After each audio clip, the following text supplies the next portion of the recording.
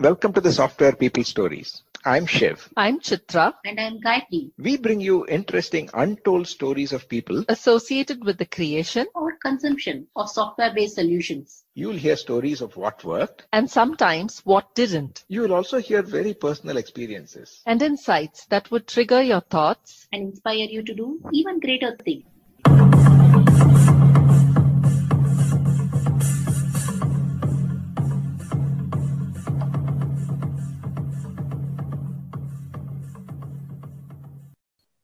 Creating sustaining and meaningful software, understanding software holistically, and crafting versus writing the best code.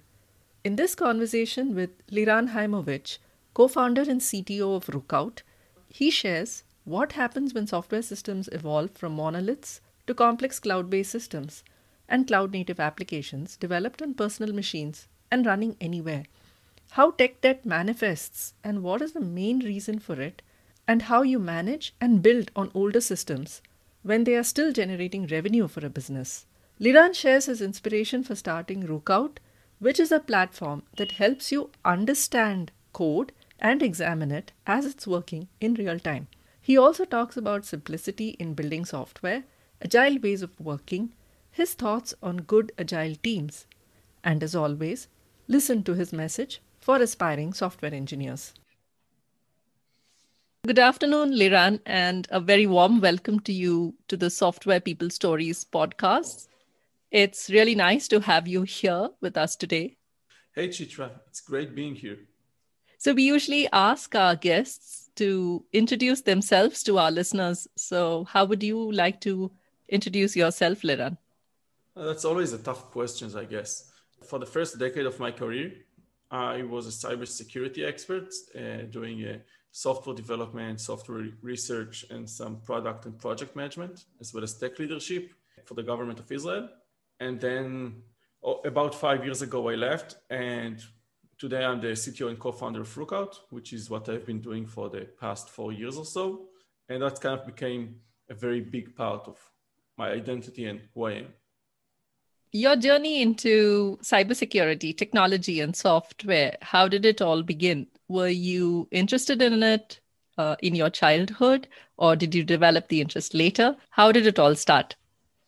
So my interest in computers goes back as far as I can remember myself.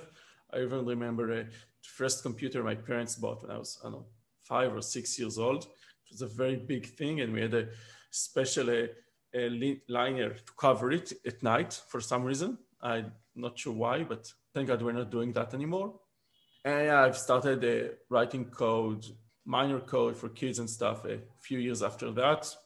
And I've been kind of dealing with technology and software engineering ever since. That's kind of how it all got started. Then I got my bachelor's in computer sciences fairly early on. And as I mentioned, kind of found my way into the cybersecurity world.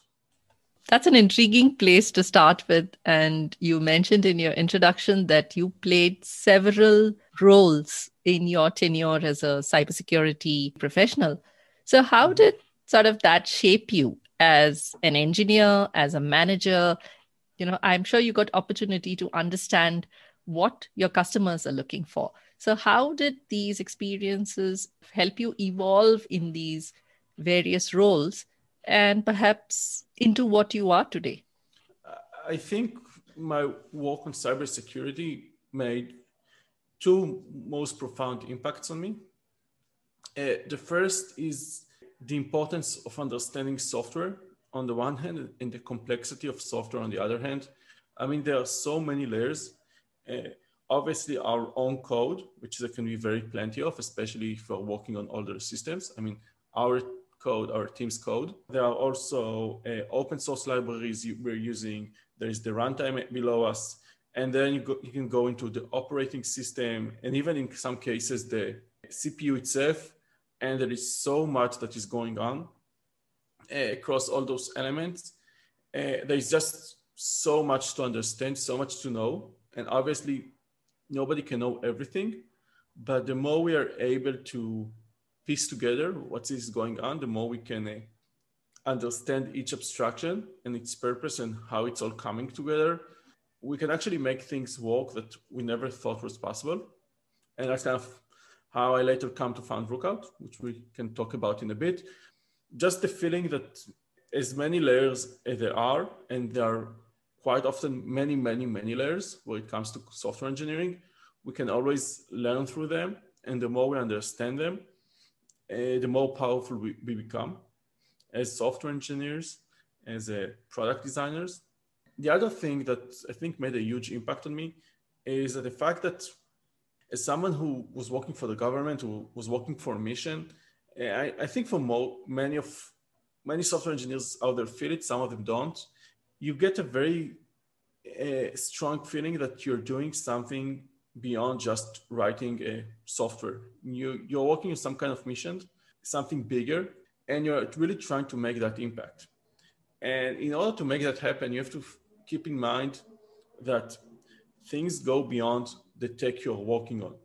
What impact you're making on your customers, on your stakeholders. How is the software actually being operated in the real world? How is it serving your customers? How is it failing to serve your customers? Whether it's a missing feature or a bug, being able to see that impact and care about it and facilitate it and improve it, those are all key elements in creating successful and meaningful software. It's not just about the quality of the code we write. Yes, software success, I suppose, in many ways has so many dimensions, and particularly for software engineers to consider as they write code. And I, have so many questions on those fronts in terms of how our education system itself around how software is taught, or if somebody wanted to learn about software, what is it that they need to look out for, and how can they be better builders and makers of software? Very interesting perspectives there. Thank you, Liran. Mm-hmm. Yeah, software is much more of a craft, but there's a lot of practical elements to it.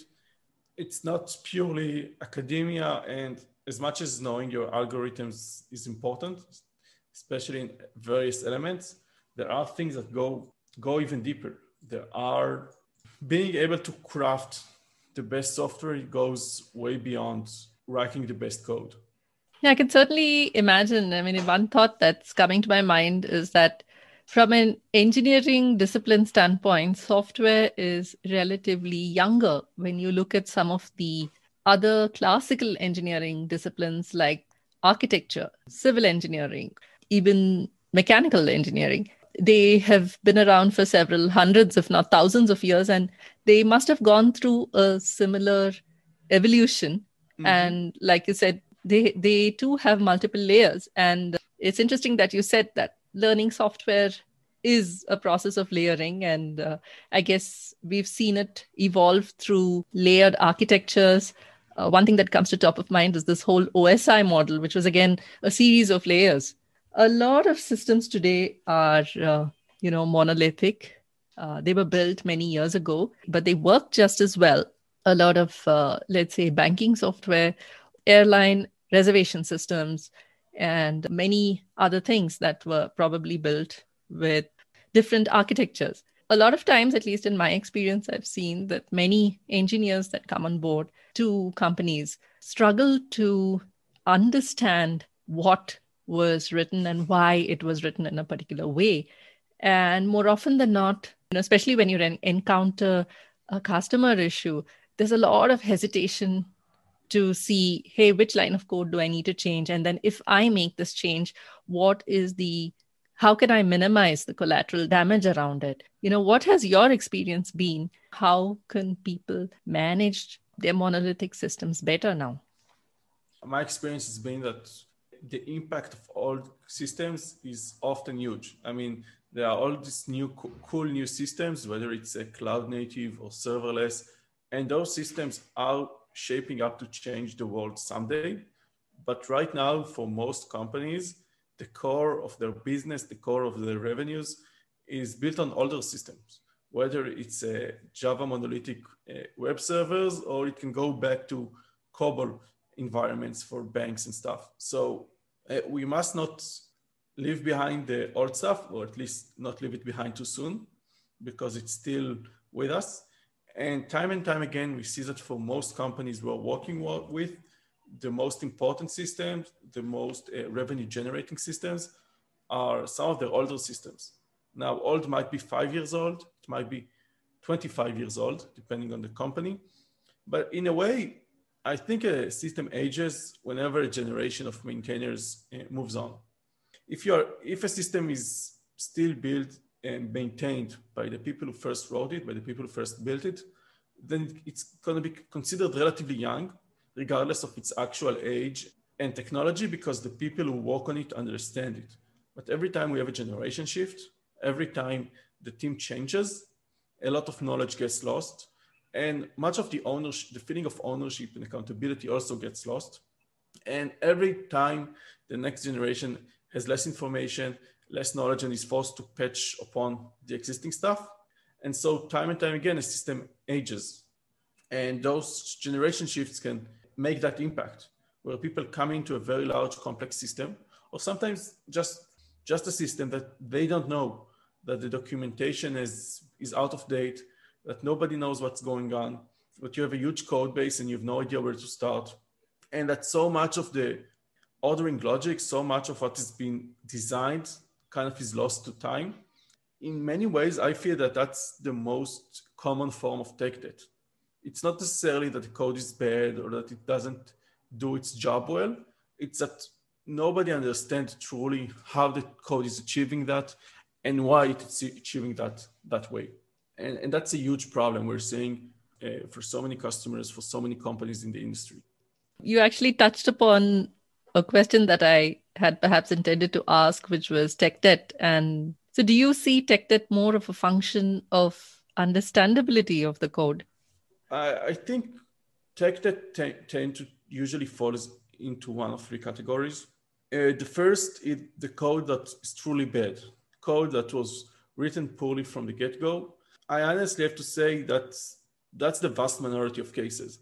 I mean, if the code has been written poorly from the get-go, then it probably wouldn't have been successful from the get-go. If a code has been there for 20 years and has been performing adequately, it's hard to say that 20 years later, that wasn't written well enough. That's the edge case. Tech debt is quite often more that when you wrote the system, it was designed to do one thing, and then as time moves on and the business requirements change, you all of a sudden use that same software, that same code to do something else. And it's not quite as adapted to do that other thing. As time moves on and as other things move away from the original thing, and then you do create that kind of tech debt. The number one tech that we're seeing working with customers is that they just don't understand what's going on. And they're not sure, is this good? Is this bad? Why is this loop behaving the way it does? And why is this function calling that function? Is it necessary? Is it not necessary? Is it something that was left over from the past? Can I change that? Can't I change that? That kind of brings, I have to say, sometimes fear to engineers' life. I mean, if you're making a change to the system, that you're not sure what's going to happen, and then you're going to push that change to production, you're going to push it to a customer environment, and you're not sure what's going to happen, that's not a good feeling. That can often inspire fear, whether it's just worried about the impact, or sometimes even what will happen to my company, to my team, if I make a mistake here. Yeah, I can certainly relate to that, having been in several situations like that, or even having seen my teams go through it. So before we talk more about, other aspects, I wanted to ask you what made you turn to entrepreneurship and how was Rookout born? In a way, I've always wanted to build a startup. I think that in Israel, it's kind of a dream for many people, especially software engineers. And then at some point, I've kind of figured out, I think it's time to do it. I'm not even sure what I'm going to do it about. First, I decided I want to go in, try and experience that journey. And so I took my own frustration that I've just shared with you, that software can be terribly hard to understand. And it can be so frustrating, whether it's a piece of code you wrote, or even worse, a piece of code somebody else wrote, and you kind of took over for it. And then stuff goes wrong. People come complaining to you, and you have no idea what's going on. And that code that's staring right at you from your IntelliJ or Eclipse window is not actually there. It's running remotely somewhere, and you have no idea what's going on. Where is that code running? What's happening? And I can even think, I remember one project, I got handed off the project just as it was launched. The team who worked on it left. And then after a year, which I barely worked on that project, it was handed off to another guy, which handed off to another guy. But they didn't actually get all that knowledgeable about it either. So years after I handed it off, people still kept calling me. I mean, they were approaching the so-called appointee, but he didn't know much. So he came to me, and I didn't know that much either. And it's just so frustrating that you own a piece of software and somebody's calling you and say, why is this happening? And you're looking at the code and you don't know it all that well. It's kind of, I don't know. That's kind of how Rookout was born. What if we could show you what that code is doing on the live environment? What if I could make that shift from just seeing my code statically on my IDE or seeing it running on my machine? What if I could see how the code is executing in the remote environment, in the customer environment, in the cloud? And by seeing that, I'll actually be able to understand what's going on, to put it all together. Because in a software application, there's actually so much more than just code. And to actually be able to do that remotely without disturbing the environment, but purely from the intent of understanding what's happening there. That's a great idea. And what happened after that? So how would you now look at understandability of software? Or how would you say that you are able to enable software developers who either are handed over code or who have to maintain code? How does their life become easier now? So there are quite a few steps to improving understandability, but I like to think of Rookout as the ultimate shortcut. There are definitely quite a few things you can do. You can create better test and development environments. You can curate better test data. You can try to reduce the complexity of the system. You can try to accumulate knowledge and distill it and share it. But at the end of the day, Rookout just offers an amazing shortcut because it allows you to see in real time what's going on. And you have to think, as I mentioned, software applications, they go way beyond just source code. Obviously, source code is the base of every software application, and that's what we all think of when it comes to an application. But the truth of the matter is that software applications are also comprised of state and configuration. And for many systems, that can be huge, whether it's the per account configuration or the environment configuration or the state stored in the database or in memory. Those things can make a huge impact. You also have the runtime environments. Often there is a huge difference between running on your laptop and running in the cloud or running in the environment, whether it's the number of processors, the amount of memory, the throughput of the requests, the amount of instances you're running at the same time, and so on and so forth. You also have the inputs and outputs of the system, which are also huge, and especially in a more security sensitive environments or just very large environments, you just can't get access to the inputs, to the relevant inputs in your dev environments. And so you're guessing what data is coming in from the internet, who is calling me, how is it being called, how much data. Kind of by seeing all of those things, how do they come together? By seeing how my code is acting right now, what configuration is loaded into it, what's the state, what inputs are being received, you can paint a much clearer picture and just know. And then you can make whatever change you need to make with confidence. Whether it's a new feature you're trying to develop and you're not sure where to start, whether it's a bug fix you're trying to locate or even just test out. So now you're making a big complex change to the system. And the more you can understand about the flow before and after the change, and the more you can see into it, the more confident you become that you know what you're doing. That sounds really interesting. Thanks, Liran. You said that you had some interesting experiences to share about customer issues and especially the impact that it has on businesses, because typically these kind of escalations or issues are more often than not unplanned. and they can, disrupt a lot of things for, a software company that's providing those services. What are some of those experiences that you can share with us? There are so many of those. I'm not even sure where to start, but I think you've mentioned monolithic systems. And I think one of the pains we're seeing quite often, especially when it comes to Java application servers, is just huge build and restart times. One of our biggest customers had a WebLogic server that took about 40 to 60 minutes to restart and another 20 to build. That was a pretty big WebLogic. It had about 50 some wars, thousands of threads. So you couldn't touch a debugger to it because it would slow down to a crawl. And the only way they could debug was through adding log statements. But those log statements had to involve a rebuild and restart of the application.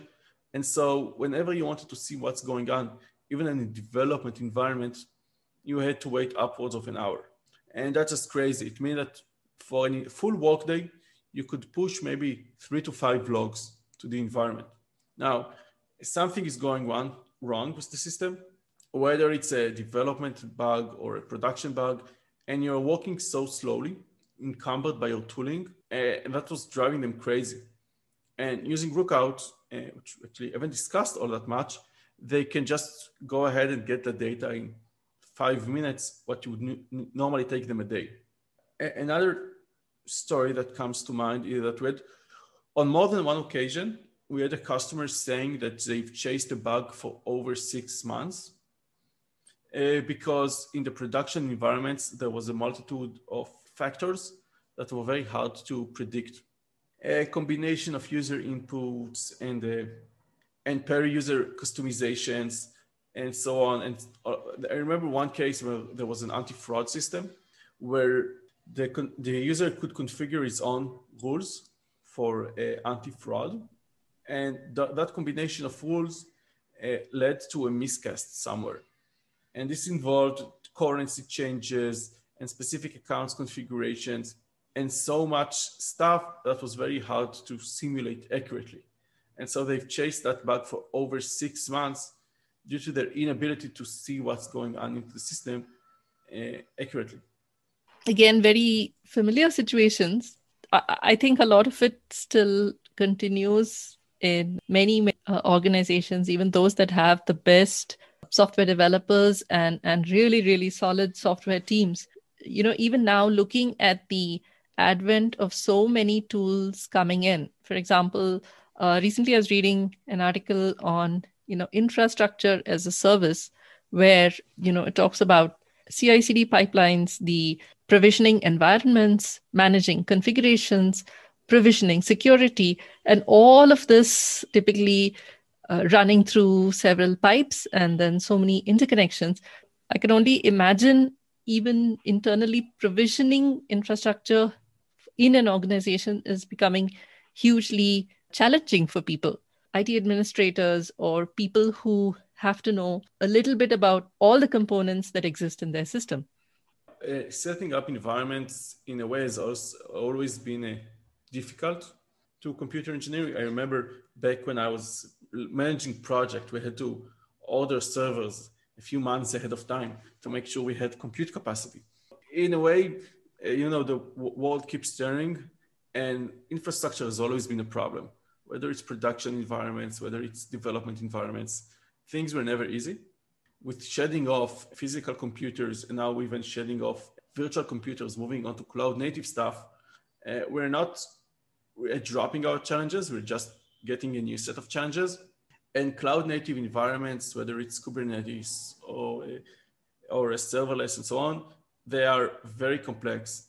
They tend to be much more complex than their predecessors. They do bring a lot of benefits, especially if you're looking to create larger teams and larger and more complex software and scale it faster, both from an engineering perspective and from a performance perspective. Then cloud native offers many, many benefits. It's quite something everyone should look into. But at the same time, it also creates a set of challenges. All of a sudden, instead of just spinning up one monolithic applications, you're spinning up dozens of microservices, sometimes hundreds of microservices. They may be written in different environments, different languages. They may be running under different technologies. You may be relying on various cloud-only resources that are hard to simulate locally. And all of a sudden, spinning up those environments become complex. It's no longer just a matter of building and running your software, the software you've just developed on your machine, because there are so many dependencies and you need something to help you orchestrate those. And there are best practices on how do you minimize those dependencies, and yet nothing is perfect and there are always going to be dependencies. And especially when it comes to the more complex bugs and more difficult to solve issues, dependencies are going to be a big part of that. And using tools such as Rookout, you can actually work in any environment of your choice.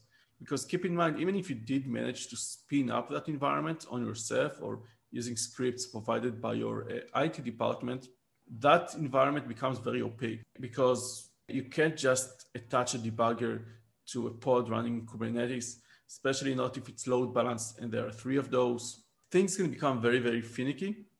And cloud-native development, cloud-native debugging definitely requires a new set of tools, allow us to work efficiently. What you've shared, on the one hand, feels like systems are quite fragile and becoming more complex. What would be your thoughts on building more simple and yet robust systems to handle the kind of complexity, problems of scale that, we're likely to see with an explosion of, especially in the last few years and most recently in the last 1 year, with all the challenges that people have had working remotely and suddenly understanding the need to become digital. So I see that it's going to become more and more complex, and yet we need a certain degree of simplicity and a lot of robustness in place for people to be able to sort of successfully manage, provision, and deploy such systems. Definitely. Nothing is more important than simplicity. And I have a few thoughts on that. First is that, of course, if you want to make stuff more understandable, I think since our first introduction to software engineering, simplicity paramount. Simplicity is the best feature in any software. It's going to make your software easier to understand, easier to execute, easier to develop, less bugs. Simplicity is king. It's the best thing ever. And yet it tends to be our sin as a software engineering professional and IT professional in general, create unnecessary complexity. Whether as software engineers who want to use a new technology or build a feature better or smarter or more future-proof, we go for a more complex solution that's often unnecessary. The product manager and project managers who are working with often, and the customers often create that unnecessary complexity as well. Defining features that might not be needed yet, and adding more overhead to the system. And every time we truly be our best selves, every time we make things as simple as they can get, we are going to build a better system that's going to be more future-proof.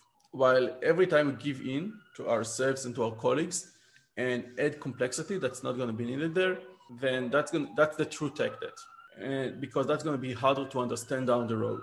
And I remember a friend of mine who said a few months ago that as systems grow, especially whether it's a very large monolithic applications or whether it's a microservices, cloud-native applications, then once you build it all together, once you integrate all the Lego pieces, then that's going to create its own set of complexity. Now, if each component by itself is fairly simple, fairly straightforward, and complexity becomes from the whole of the system, then it's going to be complex, but it's going to be understandable, and it's going to be reasonably predictable. While if you allow each component by itself to become complex, then once you add the second degree of interaction between components, then things are just going to spiral out of hand, and things are going to be very fragile. At the same time, if you create that simplicity in each component, then you have a good chance of being able to use the interactions to build resilience, because you'll be able to predict what's going on.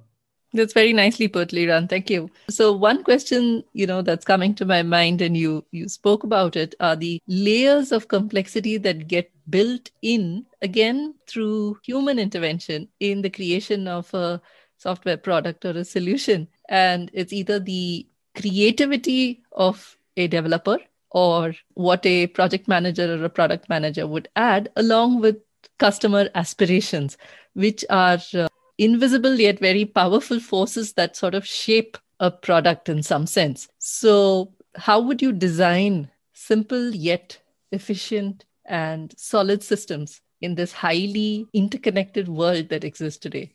First and foremost, reduce the scope of the project. Start small, work agile, add stuff step by step. Obviously, if you do add stuff step by step and you keep it very simple, then there are going to be stuff you're going to have to rewrite. There are going to be stuff that's going to be wrong and you're going to have to fix. But let's face it, we're going to get stuff wrong anyway. And if we try to do it all at once, we're much more likely to over-engineer and over-require.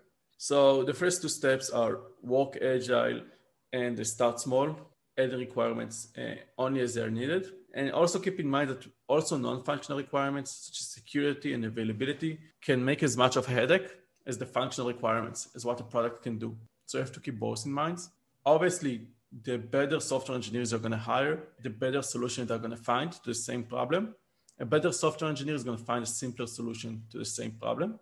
Use high-level components by using higher-level languages, by using newer runtimes, by using services managed by the cloud providers, by using open source code. You're going to be handing off some of that complexity to others. That's hopefully going to make your part of not as complex. And also, obviously, all the design principles of software engineering, abstraction, isolation, and so on and so forth, those are all key elements in properly designing the system to be simple.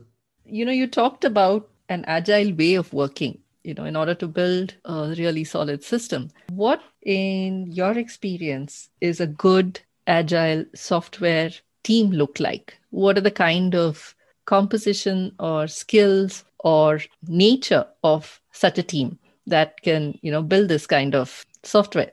I think in a way, a good agile software team is all about the togetherness. It's all about being a team.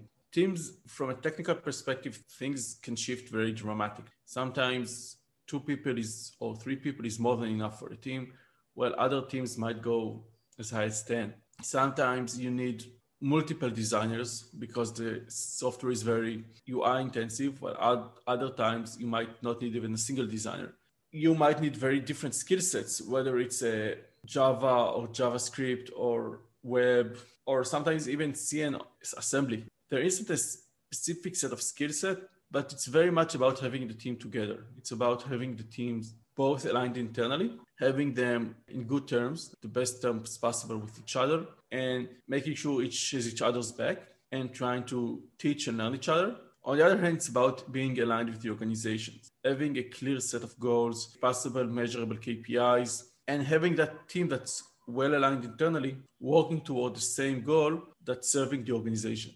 And how do those teams maintain, how do they build up first a certain velocity and yet keep, the eye on the quality as well? Because these are 2 key things that, at least in my experiences, I've seen a lot of software teams struggle with is, rather than creating a buildup of velocity, they use velocity as a measure of, how productive a team is. To me, it's also a balance between whether you're delivering really solid code and code of value to the customer, rather than just trying to get to achieve a certain velocity. As you mentioned, software engineering is a very young discipline. And when it comes to measuring, we're still very young. We haven't got there yet.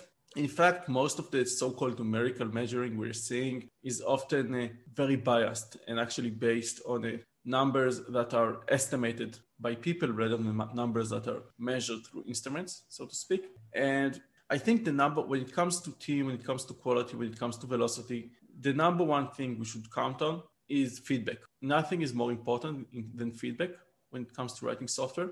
And there are a few things to do to make sure that. First, feedback is based on loop. You do something and then you watch the feedback. And the shorter the feedback loop is, the better it is for you. The more you can observe and make a change or make a hypothesis and see what's going on and then adapt, the better it is. And so if you manage continuous integration earlier and automated building and so on, and all that is crucial. The faster you can build, the faster you can release, the faster you're going to get feedback. You have to rely on that feedback, whether it's you're doing, I have to say, there is no wrong cycle. I mean, some companies out there are still doing it quarterly, and maybe there are issues and it can't be done. But for most companies, to take it one step at a time, try to be more agile. Every release, every time you do it. I know at Rookout, we got to the point that we release software multiple times a day. That has been a journey for us, but it's been very rewarding, both from an engineering perspective and from a business perspective. And then you have to rely on feedback. And keep in mind, quality is not an absolute factor. It's not an absolute scale. What for some companies might seem an amazing piece, amazing quality, may look as terrible quality for others. Just to give you a very quick example from Rookout, 4 years ago, when we just started developing, our product was only used for demos. So our tolerance for quality was as long as the demo passes, and maybe with a few visual artifacts, but as long as the demo works well, then the software quality is high because the software is only used for demos. Today, with the software being used, hundreds of companies in Fortune 500 production environments, then working in a demo environment, that doesn't cut it anymore. All of a sudden, there are very strict performance concerns, security concerns. And when you have hundreds of users using your systems and maybe thousands, then every small bug makes a much bigger impact. And so we see that from month to month, our quality standard rise as the business gives us feedback that what we've been doing is not good enough. And so I think that's the most important thing when you're trying to balance quality and quantity. If your quality is too low and you have a good feedback loop, somebody is going to let you know, whether it's going to be your KPIs, whether it's going to be your salespeople or marketing people or customer support people. If you let quality drop too low, then they're going to let you know. And once you know that your quality is too low, then work on improving it. Create better testing tools, work in smaller pieces, create gradual rollout strategies, but make sure to increase quality. On the other hand, if nobody is complaining about quality at all, then maybe you can take a step back, let it drop a little bit in order to move faster, obviously. Try to move a bit faster. You can risk breaking some stuff. And if you're not hearing any feedback about it, if nobody cares about the lower quality, but it allowed you to achieve higher velocity, then that's awesome. You've done the right thing. While if somebody says, hey, quality is too low, we can't afford that, then you've gone too far and you have to take a step back. Nicely put together, Liran. Thank you. So as we are coming to the end of this particular episode, are there a few messages that you would like to share for young people, either aspiring to be software developers and, wishing to make their careers in tech? I think the most important message for folks who are thinking of becoming software engineers is that software engineering can be hard, but it's hard for all of us. In many ways, software engineering is the pursuit of perfection because machines, at least for now, don't understand our intentions. They just do what we tell them to do. And if what we tell them is in any way wrong, then they're going to do that wrong thing and we're going to have a bug, we're going to have an issue. Software engineering is the pursuit of building the perfect software, and we're never going to get there, and it's hard for all of us. So you shouldn't be worried about it being a journey. Don't be worried about it being complex or taking time or failing. We all fail all the time, and it's about knowing when you can fail, knowing how you can fail, and having the tools in place and the mentality in place to pick yourself up from those failures and keep going.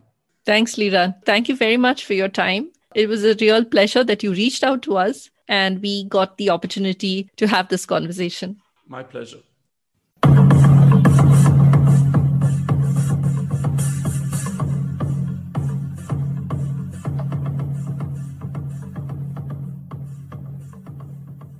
We thank Siddharth for the music and Malavika for promoting the Software People Stories. If you like this episode, Please subscribe on your favorite podcast client. And spread the word in your network. if you'd like to share your story, Contact us at podcasts@pm-powerconsulting.com.